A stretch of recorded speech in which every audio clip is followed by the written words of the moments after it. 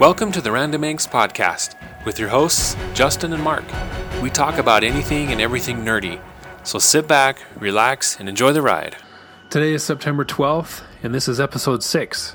Today we're going to be talking about the latest Star Wars Episode 9 director news. Some big news coming. Big news, yeah. And then we'll also be addressing the Salt Lake Comic Con updates, as well as a new show on Amazon Prime called The Tick. So we'll be talking about that a little bit more later on in the show. First of all, though, we want to talk about the latest breaking news that happened earlier this morning. It was all over Facebook, all over, the internet web news sites. And that is that J.J. Abrams has agreed to return as the Episode 9 director. And he's the third guy, right? I mean, they've had a couple before him, right? And they just kept going through them. Well, he's the second director on Episode 9. With the Han Solo film, they went through a duo.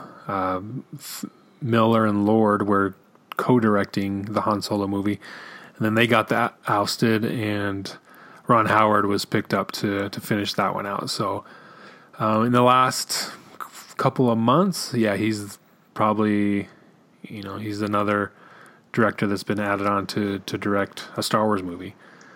So why do you think that they keep going through all these different directors, right? I mean, you've had a couple for the Han Solo movie now, the second one for Episode 9.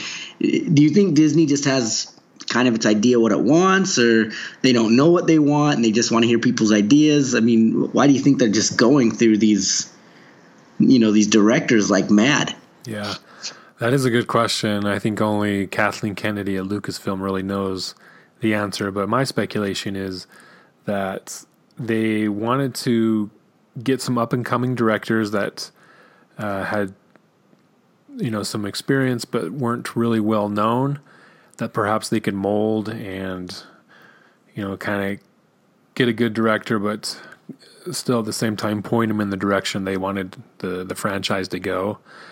I know that when Miller and Lord, as well as Colin Trevorrow, the ex-Episode 9 director, the one that just got released, they said it was a mutual parting of the ways, but I think that's just code for we fired him, but we want to have him save face. But when they announced those three directors, it was all pretty much the same time, if not the same announcement. And Star Wars Episode 8 director Rian Johnson was also included in that announcement.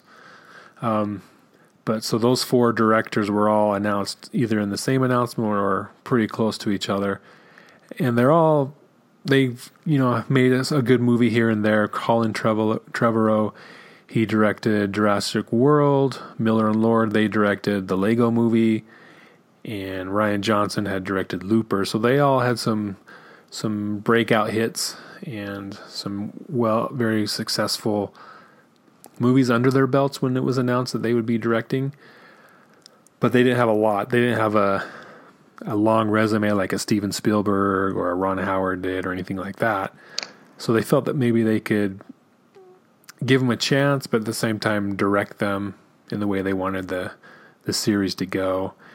And when they announced it, I thought it was odd that they would go that route, that they would choose these new directors that perhaps have one hit under their belt. Gareth Edwards, who directed Rogue One, his resume was, 2-3 movies, I think, at least that were fairly well known.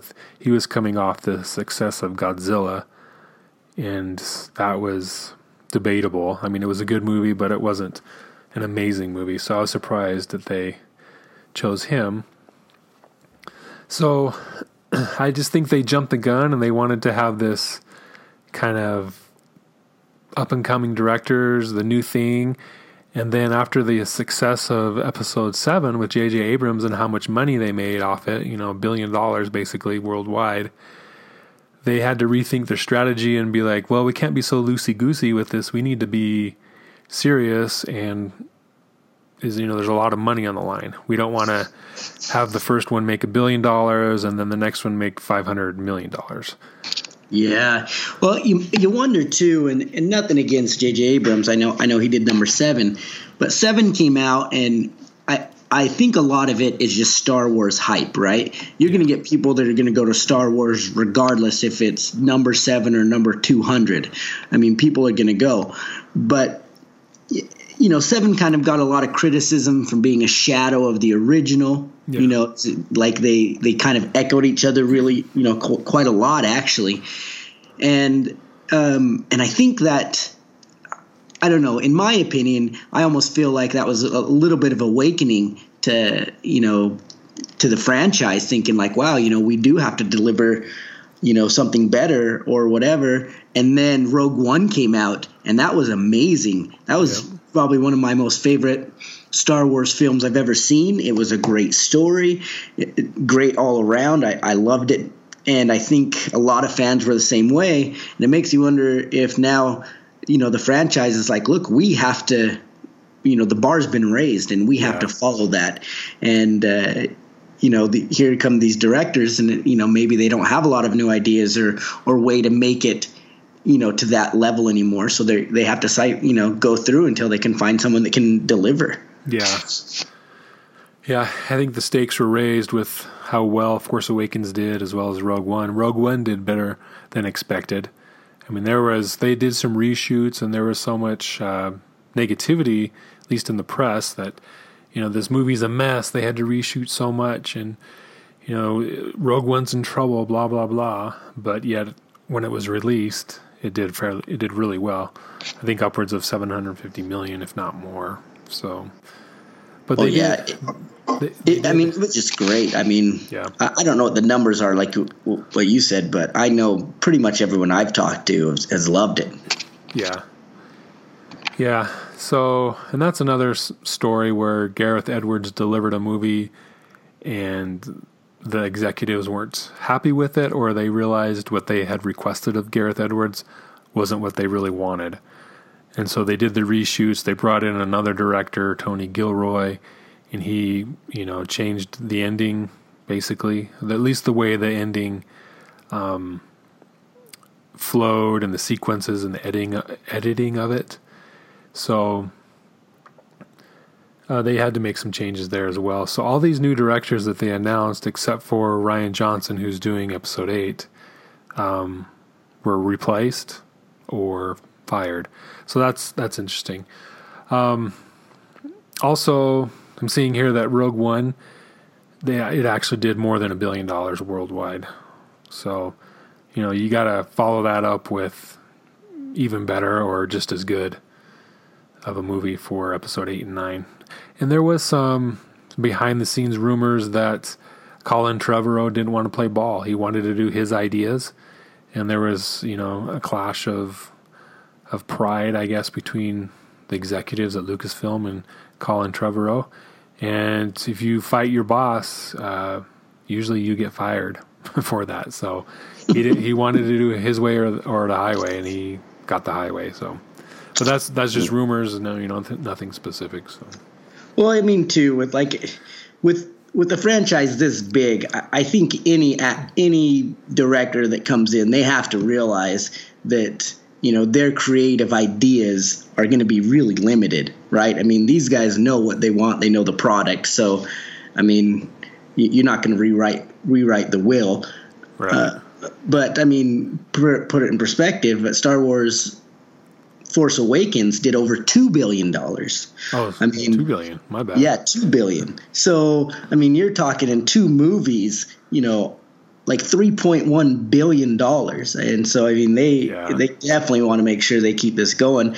But as far as J.J. Abrams, are you excited by this move? As a big fan, I know you're a huge, huge fan. Are you excited by this move? Are you kind of like, who knows, maybe? I don't know. I mean, I know as a Star Trek fan, I was bummed when he left the series. I'm bummed that he's taking this next one because I wanted to see him go back to Star Trek, but that will probably never happen now, it looks like. But, I mean, for Star Wars, are you excited about that? Oh, yeah, definitely. J.J. Abrams, I've been watching his shows for 15 plus years. I started with Alias when that was on TV. Followed him into Lost, even though I think he only directed the pilot episode, but then executive produced the rest of the series, as well as Fringe, kind of the same thing. And there's a couple other shows, but I didn't really follow those ones, but those are the main ones. And then when he started doing movies with Mission Impossible 3, with he did Super 8, right? Super 8, that was amazing.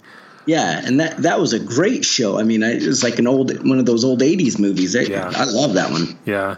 Then obviously the new Star Trek movies. So I've always been a huge fan of his, and when it was announced that he would direct Episode 7, I was like, that's the best choice outside of George Lucas, and perhaps even better than George Lucas. He's the man to reboot this franchise, not as a reboot, but reinvigorate this franchise, take it to a new level, and just see what he does with it. And looking back, it's been about 2 years since Episode 7 came out. And looking back, it holds up really well. I do see the criticisms that they have, that it was just a rehash of Episode 4, the original. But at the same time, it is its own movie. I mean, it has its own different storyline. There are some similarities, like the Starkiller base and a young person trapped on a desert planet type thing. So it has some of the same beats, but it's its own movie. It has its own goals. There is no Vader. No matter how much you want to compare Kylo Ren to Vader, he's not Vader. He's not intimidating. He has his own journey.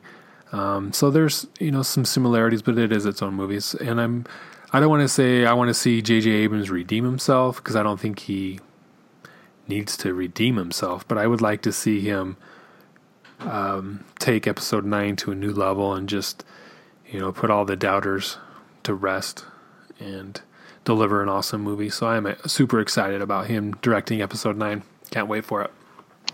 Yeah, no, definitely something to look forward to. Do you think, just kind of a last question here about this, I guess, do you think that now that this is J.J. Abrams' second, main movie that he's going to do with him, do you think that they might keep him on for more, or do you think that he's going to become their go-to guy now that, we're into the later episodes, and it seems like they're looking for someone with the right thing, and obviously he has it. Do you think he's going to be on for much longer, or just tune out? Yeah, that's a good question. I think he'll be involved on some level. I would like to see, because really the next movies there's 2 more standalones, this Han Solo movie and then another unannounced project.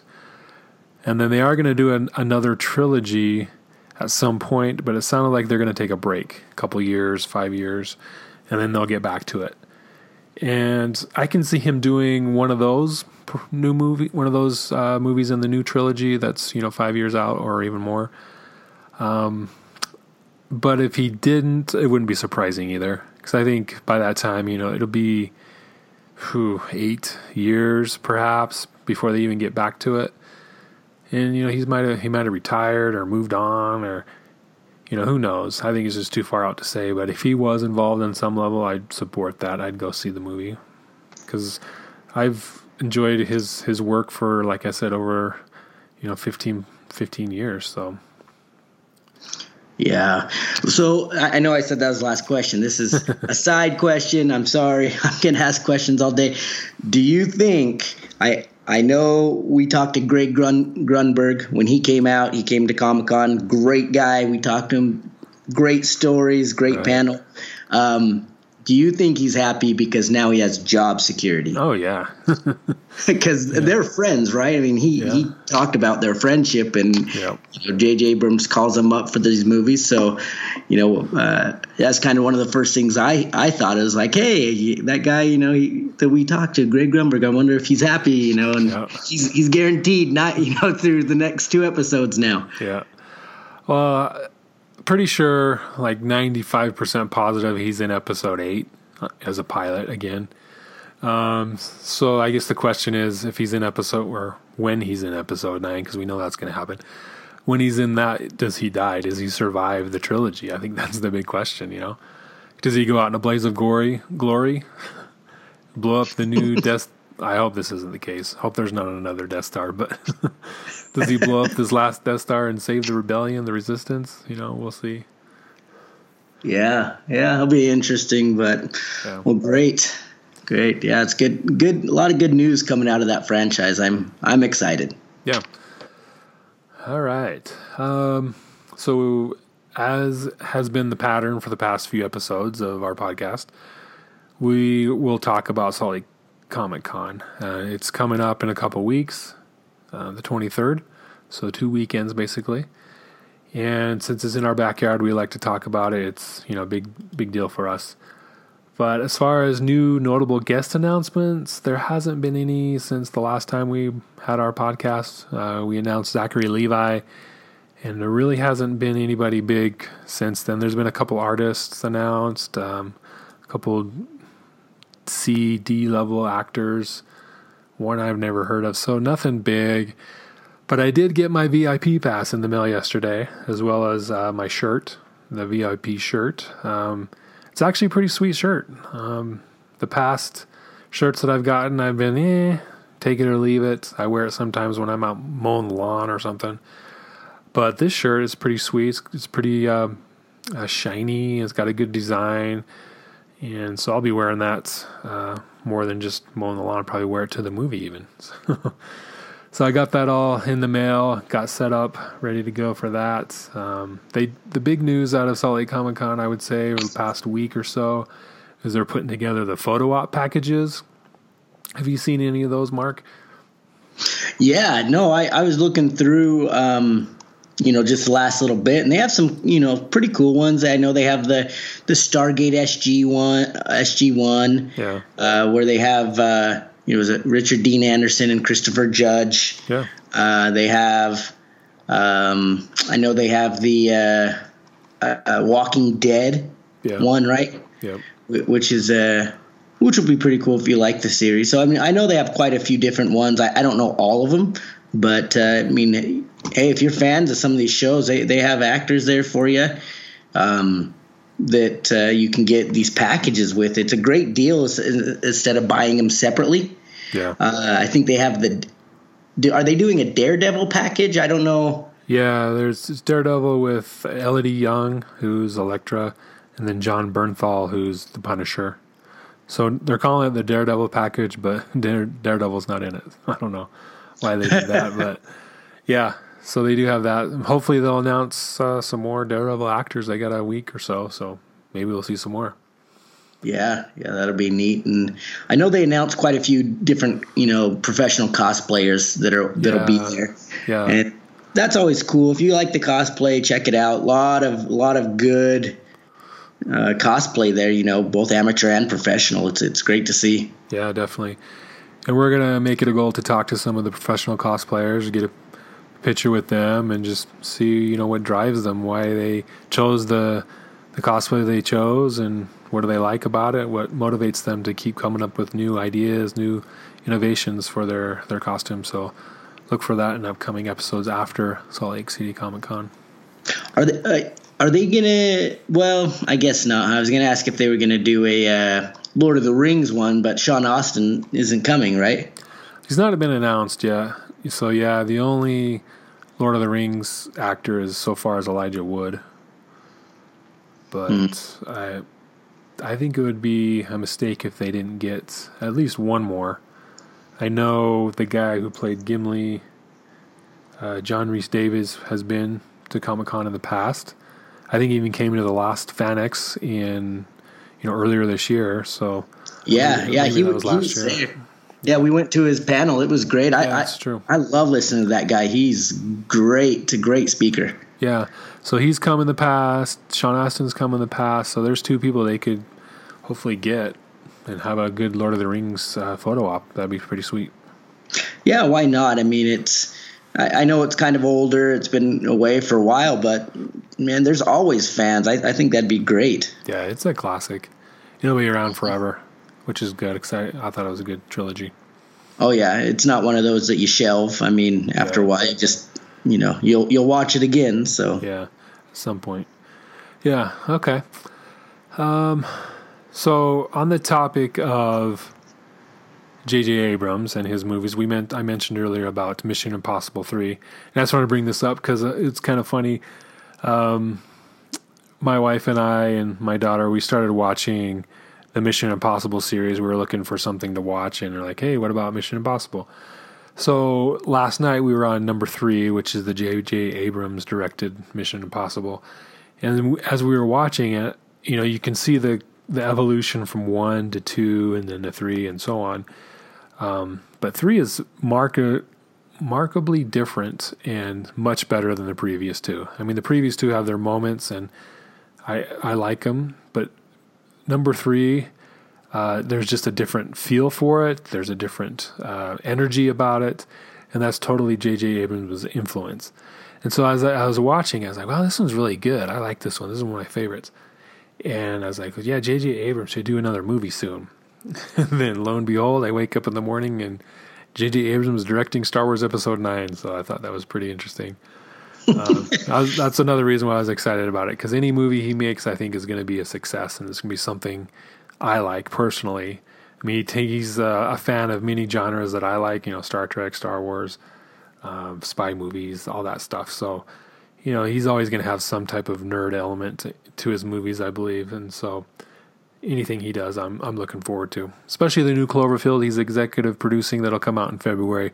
We're definitely going to talk about Cloverfield over the next couple months. Just a teaser, I guess you could say. I haven't watched that yet, and oh, dude, you should. It's good. Yeah, I've heard good things. Right, I'm lame, I guess, and I just haven't watched it. But going back to Mission Impossible, looks like they're coming out with the 6th one, right, next year. Yeah, I'm kind of excited about that too.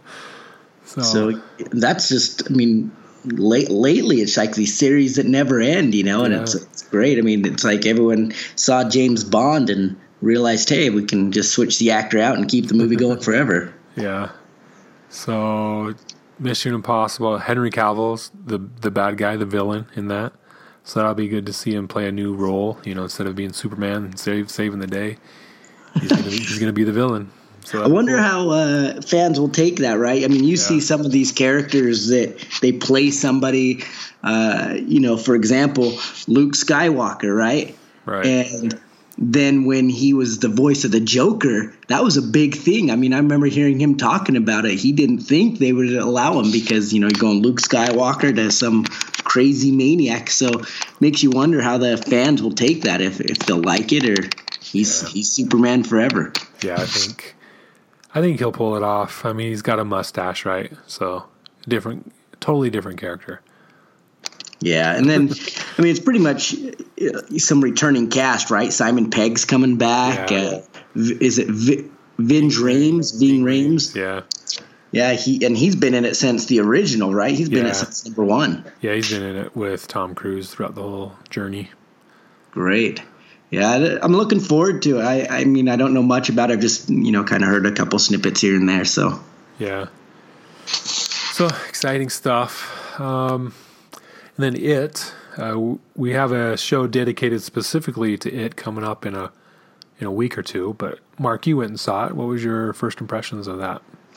Oh man, I think it lived up to the hype. There was a lot of good things about it. There was, some not so good things about it. But I think the good things definitely outnumbered the bad things. It did great. I mean, it was the number 1 opener for a rated R movie ever. Yeah. And, maybe that's good or bad, right? Yeah. I mean, that's up to everyone else to decide, but it was great. The boy actor from Stranger Things, he's in it. I can't think of his name. Do you have that offhand? Oof. It was the guy who played Finn, right?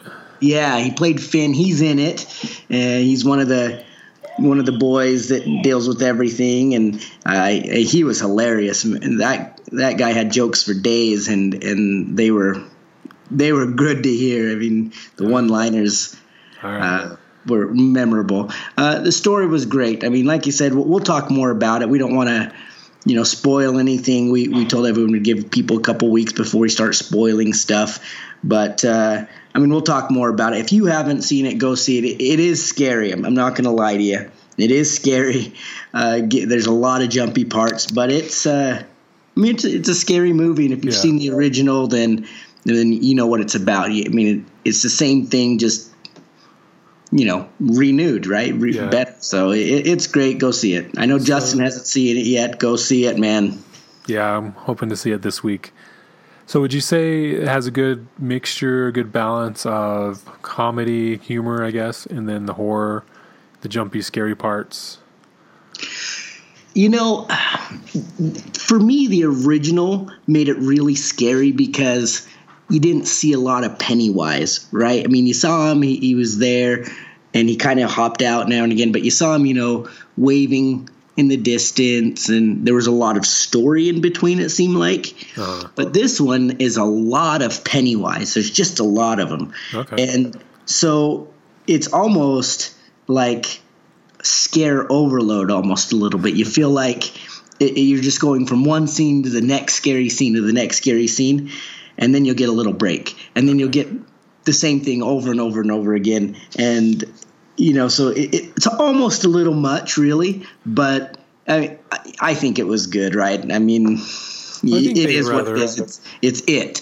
Right. Don't expect anything more. Yeah.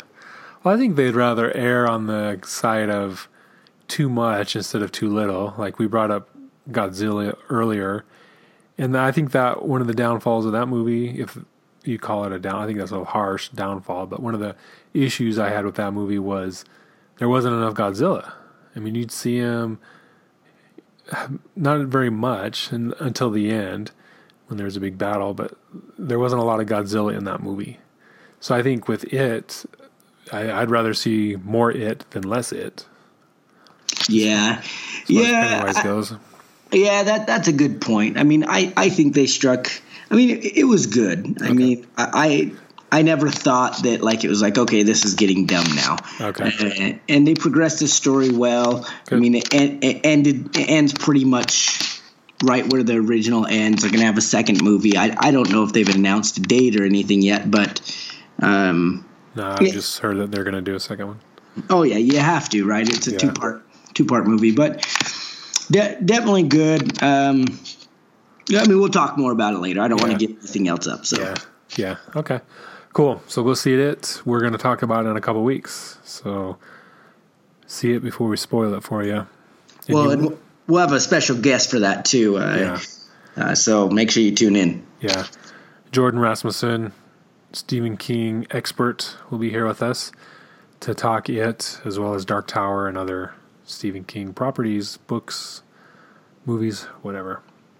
Okay, so moving on, we're going to talk about some books. Last week we talked about the Dresden Files and kind of gave an overview of that 15 or more book series.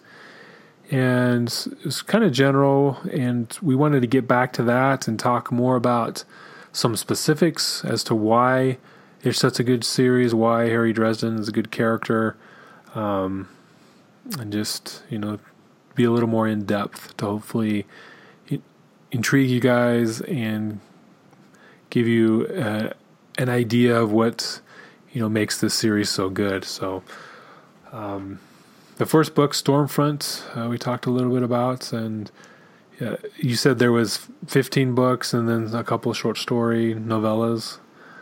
Is that correct? Yeah. Yep. Yeah, they're coming out with 16. So that there's 15 that's out right now. So plenty of reading that's out there. They have one book out that's called Side Jobs that has like 9 or 10 side stories. They're coming out the second one, and they have a bunch of graphic novels. If you like graphic novels, the first 3 pretty much follow the general story, of the first couple books, and then after that, they're kind of like a side story as well, but they're all about Harry Dresden. So those are pretty neat. A lot of I like graphic novels, and I think I said this last week, but when Jim Butcher originally wanted to do it, he wanted to do it in graphic novels. So he loves it. He puts a lot of time and effort into them, so they're definitely worth the read. Okay. So introduce us to Harry. You talked a bit about him. He's a detective, a PI. He does magic. He's a wizard, that sort of thing. But what makes it an interesting character, and why do we care about Harry, and what's his motivation for all of this, and how does he grow throughout this 15-book series? Oh, well, I really do like Harry as a character. Book one starts out, and you don't know a whole lot about him. He's just this guy that, like you and me, trying to make it through the world, right? Has a job, needs money to pay bills, things like that. One of the things I really like about Harry, and his character development that he goes through, is that you kind of connect with him on a real level. He understands that magic has its costs. He's a wizard. He does magic, and he understands that you don't just use magic for the sake of using magic, because it's intoxicating. If you can just blow anything up you want, how soon until you take it to the next level? I need some money. I'm going to go blow up a bank and take money because I can, right? Yeah. But he loves magic because what it can do. He loves it because he can use it to protect people. He can use it to help people, and that's really the root of who Harry is. Okay. He's this guy that wants to help people that can't help themselves, because he has the power to do it, and he's seen the consequences of a wizard using that power for bad. He's seen that firsthand, from the guy that taught him, a guy named named Jason DeMorn. And Justin DeMorn. Yeah, I'm sorry. Justin DeMorn. Forgive me. But I only remember because that's my name. Horrible name. No, I'm just kidding. But Justin DeMorn, he saw what it did to him. And, he has fought tooth and nail to make sure that he's never like that, because, he's felt that intoxication before. He's felt that draw, and he doesn't want to be drawn into that. And he sees the good in people. So he's more altruistic in nature. Yeah, he really is. But at the same time, he will do anything to protect those he loves. And that includes blowing up homes, and if innocents are in the way, that's a bummer. Get out of the way, because he is there to do what he's going to do, and nobody's going to stop him. Multiple times throughout the book, he is rampaging in to save his friends, to save his daughter, to save anybody he loves, really, anything he cares about. One of his best friend's kids. He stands toe to toe with the leadership of the council, and he's going to throw down with him, even though he's going to die. He's willing to die because he wants to do what's right. And at the same time, that's his flaw. Yeah. Because what Harry thinks is right isn't always right. Right. And right. And so it's almost like you can kind of see his internal conflict, and you can relate to it. How many of us want to do the right thing all the time, but we can't, and because we don't have the power? Or how many of us are willing to do the right thing no matter what, and we just suffer the consequences? And so you just kind of connect with him. Yeah. And you feel for him, like some of the choices he makes, and that kind of leads into into another thing that I kind of talked about last week. Everything has a consequence. Good choices, bad choices, everything has a consequence. Harry explains it throughout many of the books. He talks about, each time I do this, I cast a spell in anger, or, look through his third sight type thing, it costs him. It starts to change who he is little by little. And the more times he has to, sacrifice or do something that's a little too wrong, it adds up over time. And pretty soon it could really change who he is. And he's so worried about that. You've read the books, Justin, that. He's always talking about, like, how worried he is that he's going to turn into a monster, and he will never notice. He'll never notice. And in the last couple books, you kind of start to see like his friends start looking at him a little different, right? Yeah. They start seeing him a little different, but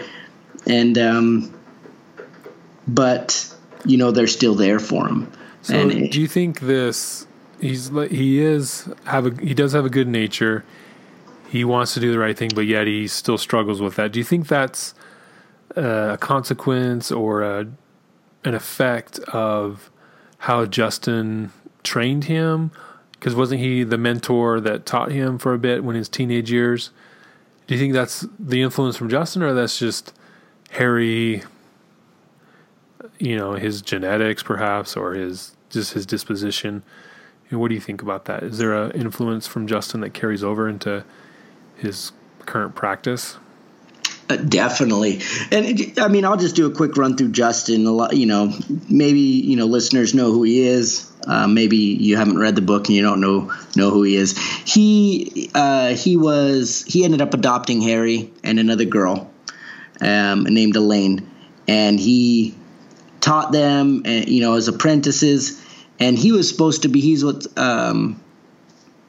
called a warden. And so he's like part of the police force for the wizards. Yeah. And, he's supposed to fight for what's good. And that's kind of a simplistic term, right? Good, because, the wardens are, they don't do everything that's good. But they're a gray character type. Yeah, but needless to say, they're supposed to be good. They're supposed to uphold certain laws and things like that. And instead, what Justin did is he taught these two kids to be warlocks, just basically evil wizards, and trained them to do that. And Harry fought him. Harry realized what was happening. He fought him and he killed him. And I think so, because here's this guy that's supposed to be good that adopted him and supposed to protect him, and he saw what power did to him. So I'm sure that has to do with it. But I also think that a lot of it has to do with because he himself is starting to gain a lot of power. Yeah. From the first book, he's just a normal guy. He's relatively strong for a wizard, but he's not like an epic threat or anything to anybody. And then you see him, start gaining friends, start gaining trust. He gets the Winter's Night mantle, right? And for those does that grant him extra power? Yes, it does. So in the books, it talks about it, right? As a Winter Knight, basically serving a fairy queen, the Winter Fairy. And it talks about who she is through the books. For those that you don't know, Santa Claus is a fairy, and he's part of the Winter Court. Yeah, I forgot that was awesome. That was awesome to read. I loved it.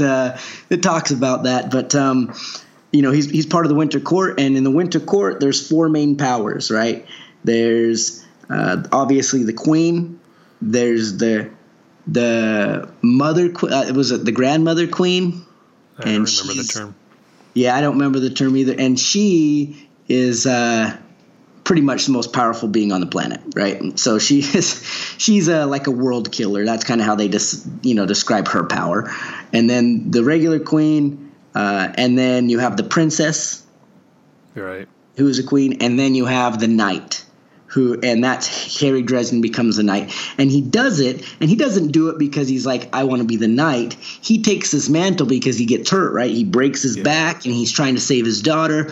So he gives up, basically kind of gives up part of himself to do it. Right. And I think that worries him because it's like I was saying, nothing comes with consequences. He saved his daughter, but it cost him big time, and he worries. Every book he talks about it, right? Like, that he's going to end up becoming evil because the Winter Knight before him was evil, and he worries about that. And then later in the books, he becomes the Warden with a capital T of the and capital W of Warden. Like, he's the number one Warden. And as you read the books, you kind of know what that means. But he takes up on more power and more responsibility, and he gets to a point where he can threaten major beings in the universe, right? Yeah. And you just see him getting stronger, getting smarter, getting better. It's just amazing the things he does. And then but he doesn't do it himself. He has friends, his allies. I mean, you've read kind of the book. I mean, for all his allies, who's your favorite ally? I don't know. There's a couple. I mean, I like his brother Thomas. Mm-hmm. They make I guess it's more of a half brother, but he's a vampire, so he's kind of the mortal enemy. At least his people, they're the mortal enemies of Harry. But yet he has a brother he loves and cares for, who's a vampire. So they have to agree to disagree on a lot of things. There's some conflict there, but yet there's some love there. So that's always an interesting dynamic. I like how they play off each other and help each other out. And then, one book they're helping each other out. The next book they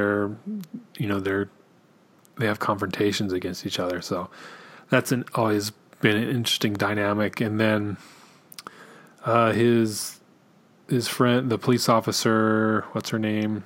Oh, Murphy, Karen Murphy. Yeah, Murphy.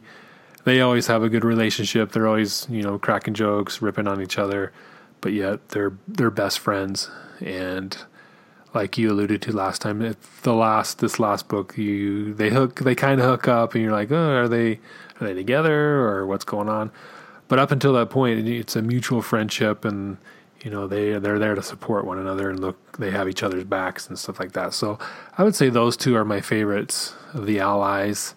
I know he has the older wizard who raised him, or who took care of him after Justin died, after he killed Justin. Ebenezer McCoy. Yeah. And that ends up being his grandfather. You find that out later in the book. Oh, and then Bob. How can you forget Bob? Bob, right? I mean, if you have to read these books. If you haven't read these books, people, pick this up. Bob is a witty character. He's basically a pervert, really, and a lot of knowledge. And he's a spirit, right? He's not even a human. He's an intellectual spirit, and he's stuck inside a skull. And Harry named the skull Bob. So they call him Bob the Skull, and he's a great character. He ton of laughs, ton of knowledge. I mean, he's really part of what makes Harry too. Yeah. He kind of phased out at the end of the last few books. Yeah, I was going to say what happened to him in the last few books. But in the first few books, he was pretty prevalent. He was kind of like his main sidekick, besides Murphy. So. Yeah. I mean, he's around for like the first really 12, 13 books, and he's around in the last couple books. He just don't, he's not really big into it anymore. And he'll come back. He'll come back. It just makes me wonder how. Right? I mean, I don't know. There's a reason he was kind of pushed out. You'll have to read the books to know why, but he'll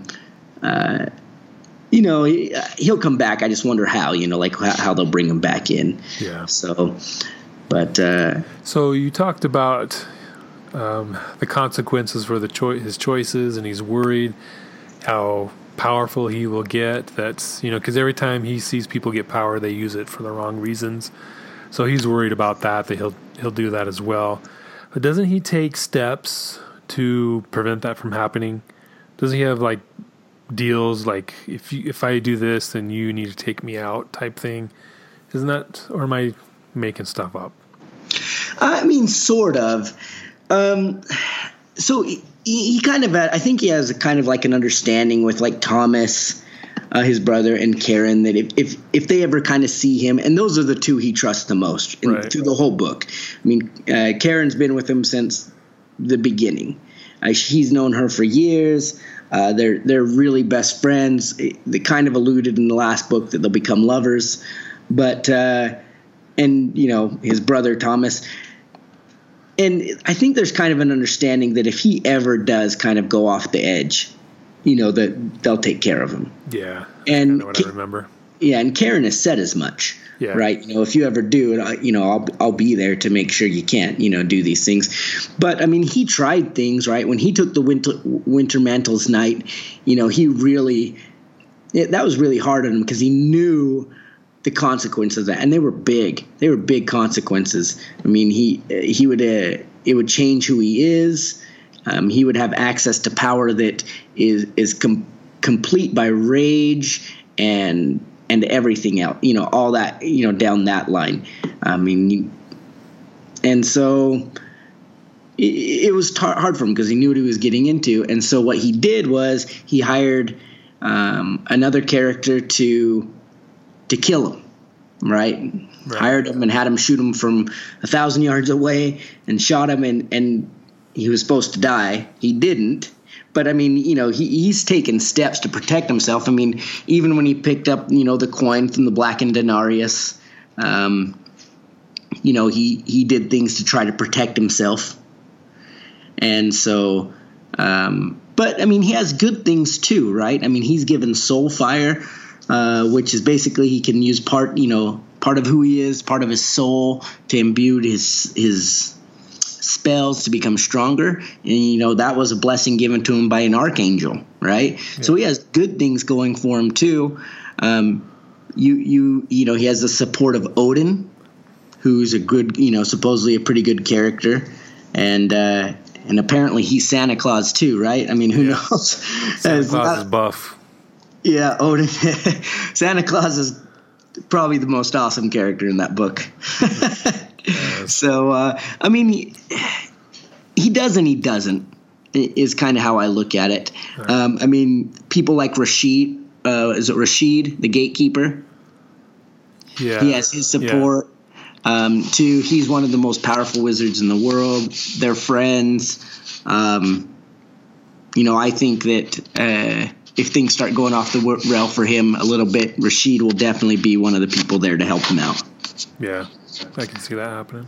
Yeah, definitely. So, it's just tough to say. I mean, I know there's been things alluded. I don't know if there's anything set in stone. Mm-hmm. So, okay. All right. So that's Harry Dresden and his story. Yeah, pick it up. I mean, just try the first book. I promise you won't regret it. There's werewolves in the first book. Is it werewolves? No, it's not werewolves. That's like the second book. Oh, yeah, that's Full Moon, the second book. Yeah, that's the second book. Well, what's the first book? Give a short synopsis of the first book, if you remember. Yeah, so, first book, Harry Dresden, it's really his first big case. He's brought in to help Karen Murphy. He, you know, consults time to time with the police department, and there's just some weird things going around. There's this guy named Victor Sales who keeps, you know, his name keeps, you know, being brought up, and throughout the movie, another wizard keeps showing up to Harry, and Harry gets he's kind of like on a probation as far as the wizard world, and if he messes up, he doesn't go to jail. They just chop his head off. So his probation officer pretty much keeps showing up to see if he's breaking the rules, and they don't like each other. So there's definitely some negative back and forth there. But basically what happens is he, you know, hunts down a dark wizard and ends up being this guy named Victor Sells, and they have this epic throwdown at the end, and there's pretty cool magic, right? And then you know, there was the scorpions are running around trying to kill everybody, and then Harry kind of proves his worth there, and he ends up getting off his probation. So it's a really good story. It's only, you know, I think 200 or 300 pages long. A lot of information and a lot of good story, and it's really a beginning to something greater. So, I mean, if you like the first one, you're going to like the rest. It just gets better and better as you read it. And I've kind of told anyone I tell this, like the first 4 or 5 books are really like you could read as standalone books. They don't really tie in, but I think around book 5 or 6, they start all tying in. It all starts making sense, and the book goes from great to amazing, and you'll never put it down. It's just, I love it. So a lot of great action scenes, a lot of great fight scenes. I mean, you got, you know, vampire courts fighting against each other. So very, very readable. It reads fast. I mean, you even got Harry Dresden riding a T-Rex down the streets of Chicago. Sounds crazy, but it's one of the most amazing things I've ever read. It really was. That's my favorite book of the entire series. Yeah, so check it out. We'll post a link on our Facebook page and do some reviews on our website, randominks.com, so you can explore it a little bit more and get some more input on that.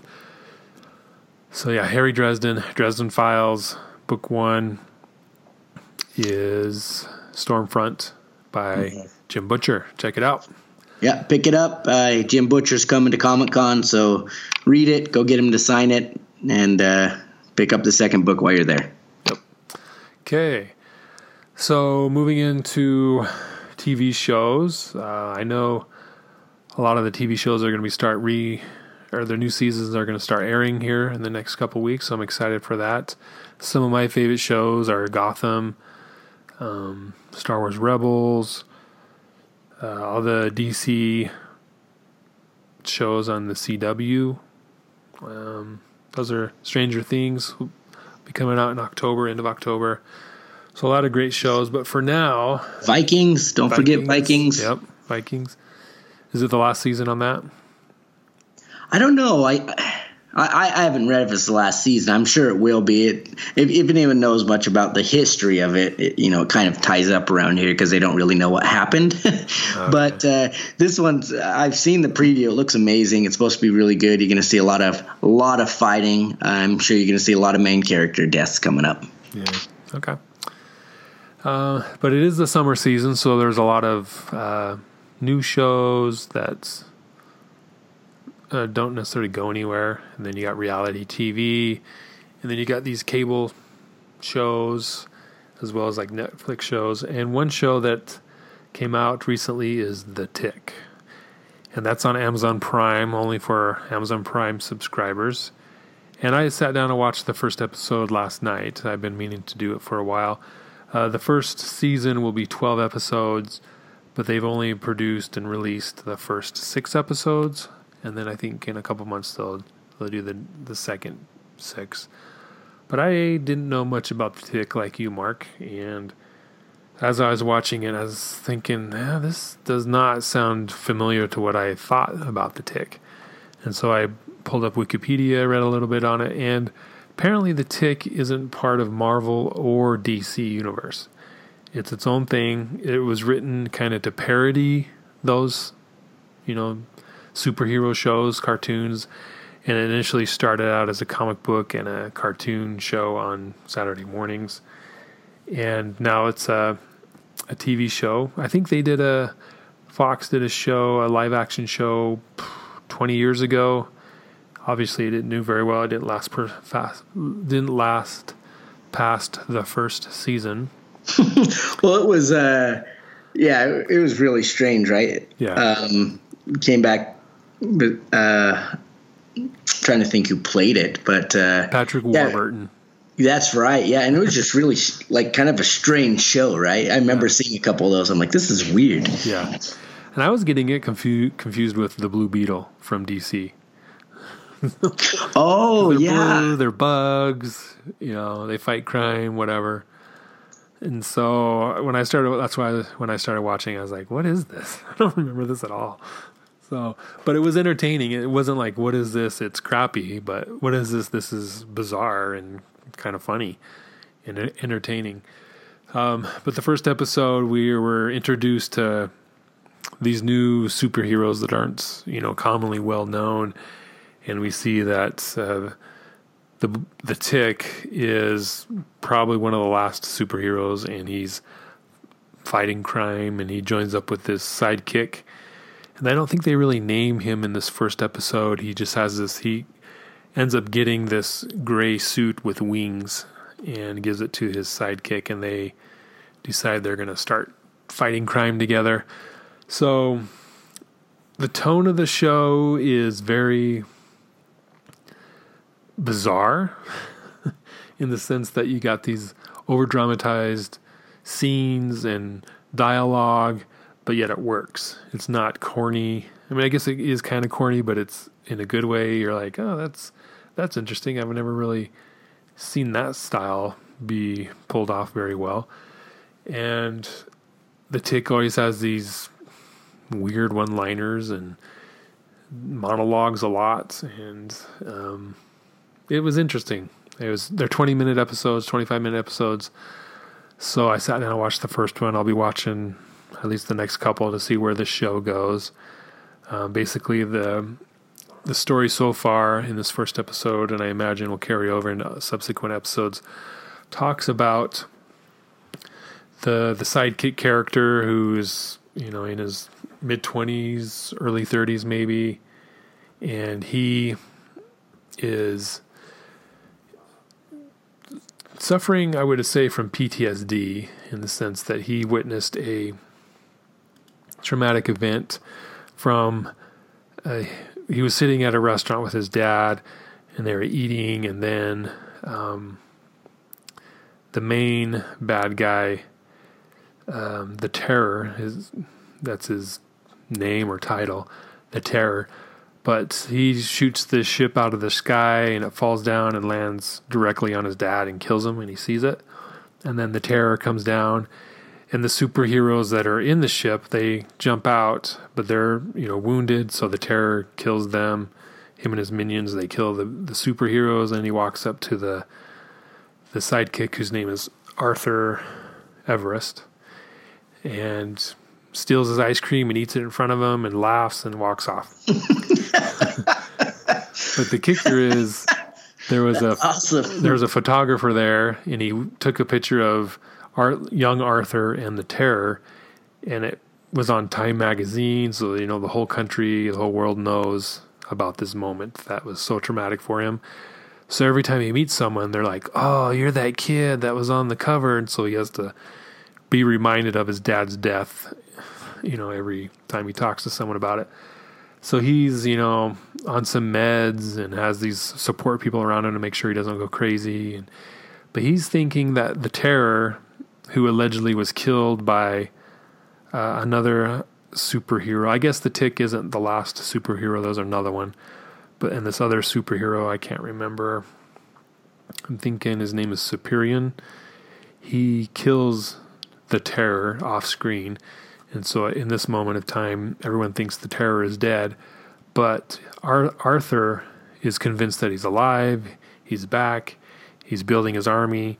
And so he's investigating the Terror to see what he's doing.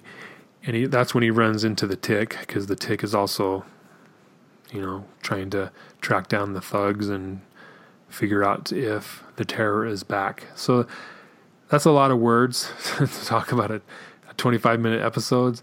It's not as complex as I'm probably making it sound, but that's the gist of the first episode. And then at the end, Arthur and the Tick team up, and then it leads into the second episode that I haven't watched yet. So, who plays the Tick? The Tick is played by Peter Serafinowicz. Okay, and he's the guy that was like that Saul or whatever, right? In Guardians of the Galaxy. Who was who? He played Saul in Guardians of the Galaxy. Remember, he was up in that ship, and Rocket's like, "Hold on, Saul, hold on," and he gets crushed and dies. Yeah. Yep. Okay. I know who he is. Oh, okay, that'll be interesting. I don't have Amazon Prime, but sounds like it'd be kind of a fun watch. Yeah, so I'll watch the rest of the other 5 episodes and fill you in on a later date. But it was interesting. I mean, it doesn't take itself seriously, and it's not meant for the viewer to take it seriously. It's kind of a fun, zany, bizarre show to make you laugh and go on this adventure. So I'll keep you guys updated on this show, The Tick, on Amazon Prime. All right, so that is our show for today. We talked a lot about some breaking news, recent stuff going on with Comic-Con, and then rehashed Harry Dresden. So if you want to talk about these more, please feel free to visit our Facebook page and join in on the conversation there. And you can also find us on twitter.com/randomangst. Some people like Twitter, some people like Facebook. I typically have these mood swings where I'm all about Twitter for a few weeks, And then I'm back on Facebook for a few weeks. So yeah, I understand that some people prefer one platform over the other, but we're involved with both. So join us there and comment on our posts and what you like about them and what you want to see in the future. We also are on Instagram, a little less so, but we're still there if you want to join the conversation there. We're also on Tumblr. Search for us on Tumblr for Random Angst, as well as our website, our blog, randomangst.com. Any parting words, Mark, for our audience? Just keep listening. Comment, please comment. Tell us what we can do better, what you like. If you agree with me, if you agree with Justin, if you think we're full of crap, just talk to us. Let us know. Spread it. Share our page, share stuff. And thanks for listening. We like to have listeners. We will also be at Salt Lake Comic Con, handing out wristbands and buttons, and talking with various guests and cosplayers and fans at Salt Lake Comic Con. So stay tuned for some exclusive content from Random Angst at Salt Lake Comic Con. Once again, I want to thank you for listening, and please join us next time. Thanks, guys. Yep. Talk to you later.